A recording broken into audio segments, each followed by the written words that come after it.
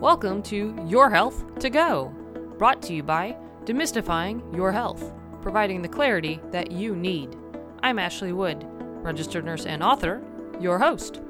In each episode, we take a health topic that's important to you and break it down into easy to understand information. We also discuss the most common treatments and preventative techniques. Thank you for joining me today. Let's get started. Today's topic is heart valve disease.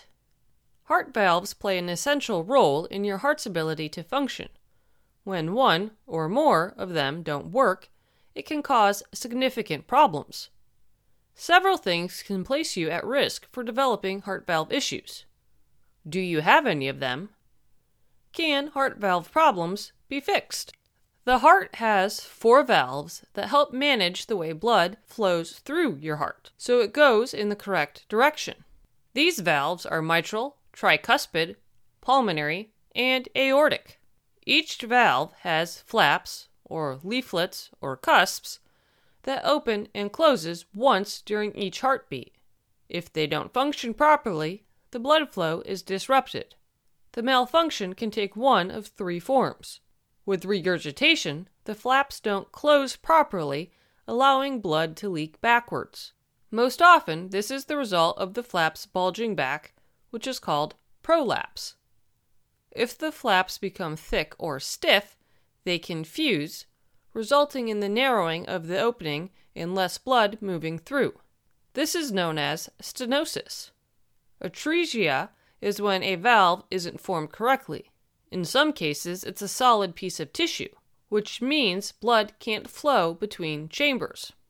Certain factors can increase your chances of developing heart valve disease, such as being older, history of infections that impact the heart, history of high blood pressure, high cholesterol, diabetes, or other conditions that affect the heart, history of heart disease or heart attack, or history of congenital heart conditions. Regardless of the cause, symptoms of heart valve disease are the same and include heart murmur, which is an abnormal sound heard with a stethoscope, irregular heartbeat, chest pain, swelling to the ankles, feet, or abdomen, dizziness, fainting, fatigue, and shortness of breath, especially during exertion or when lying down. Heart valve disease can cause grave complications like heart rhythm abnormalities, heart failure, blood clots, stroke, and death. Heart valve disease treatment is determined by what symptoms you're experiencing, the severity of your disorder, and how quickly your condition is worsening. Usually, the initial approach is to monitor you through regular follow-up appointments and to make lifestyle changes, which we will discuss in the next section.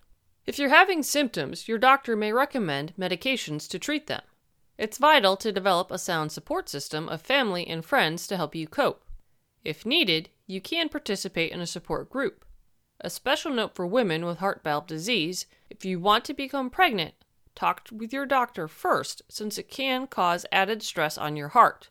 Your doctor will help you decide if you need to have any procedures done before pregnancy and which medications are safe to take during.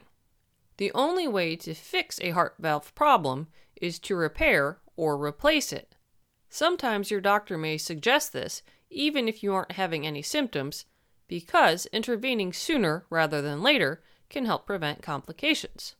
When it comes to repairing a heart valve, it depends on what's wrong. If the valve flaps are fused, they'll need to be separated. Sometimes the cords that support the valves have to be replaced. If there's excess tissue preventing the valves from closing tightly, it can be taken out. Occasionally, valves have secondary holes that need to be patched. Another option is to tighten or reinforce the ring around a valve by implanting an artificial one. There are times when a heart valve can't be repaired, so it must be replaced. There are 2 options: mechanical or biological tissue, which is usually made from cow, pig, or human heart tissue. Both have benefits and drawbacks. Mechanical valves last longer, but you'll need to take blood-thinning medication for the rest of your life to prevent blood clots. Biological tissue valves don't last as long, so they'll need to be changed at some point. But you don't need to take blood thinners long term. Your doctor will assist you in deciding which one is best for you. To minimize the likelihood of developing heart valve disease, you should live a heart-healthy lifestyle. One of the main goals is to eat a diet that is high in fruits, vegetables, low-fat or fat-free dairy products, poultry, fish, and whole grains, while being low in saturated or trans fats, salts, and sugar. The other key aspect is getting regular physical activity. Your goal should be to get at least 30 minutes of moderate exercise daily. Be sure to check with your doctor before starting any new fitness program. Both of these will help you maintain a healthy weight, which reduces your chances of having conditions like diabetes and obesity that elevate your risk of having heart problems. It's also vital to not smoke, manage stress, and get enough sleep consistently. Heart valve disease is complicated due to all the possible causes. With the correct treatment, it's conceivable to live a long, healthy life. If you have any questions or concerns about heart valve disease, please speak with your doctor. If you'd like more information, please visit the American Heart Association's Heart Valve Disease page. Thank you for spending some time with me today. If you found the material to be valuable and helpful, please tell your friends about us. We're on social media, so like and follow us there to stay up to date on our latest information. You can also sign up for our weekly newsletter on our website. Stay healthy, and please join us next time on Your Health to Go.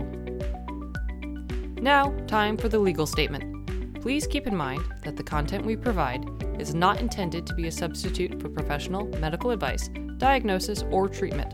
Always seek the advice of your physician or other qualified competent health provider with any questions you may have regarding a medical condition. Never disregard professional medical advice or delay in seeking it because of something you have heard on Your Health to Go or seen on the Demystifying Your Health site. Demystifying Your Health does not recommend or endorse any specific tests, physicians, products, procedures, opinions, or other information that may be mentioned. Reliance on any information provided by Demystifying Your Health, its employees, others appearing at the invitation of Demystifying Your Health, or other visitors to the site is solely at your own risk. If you think you may have a medical emergency, call your doctor or 911 immediately.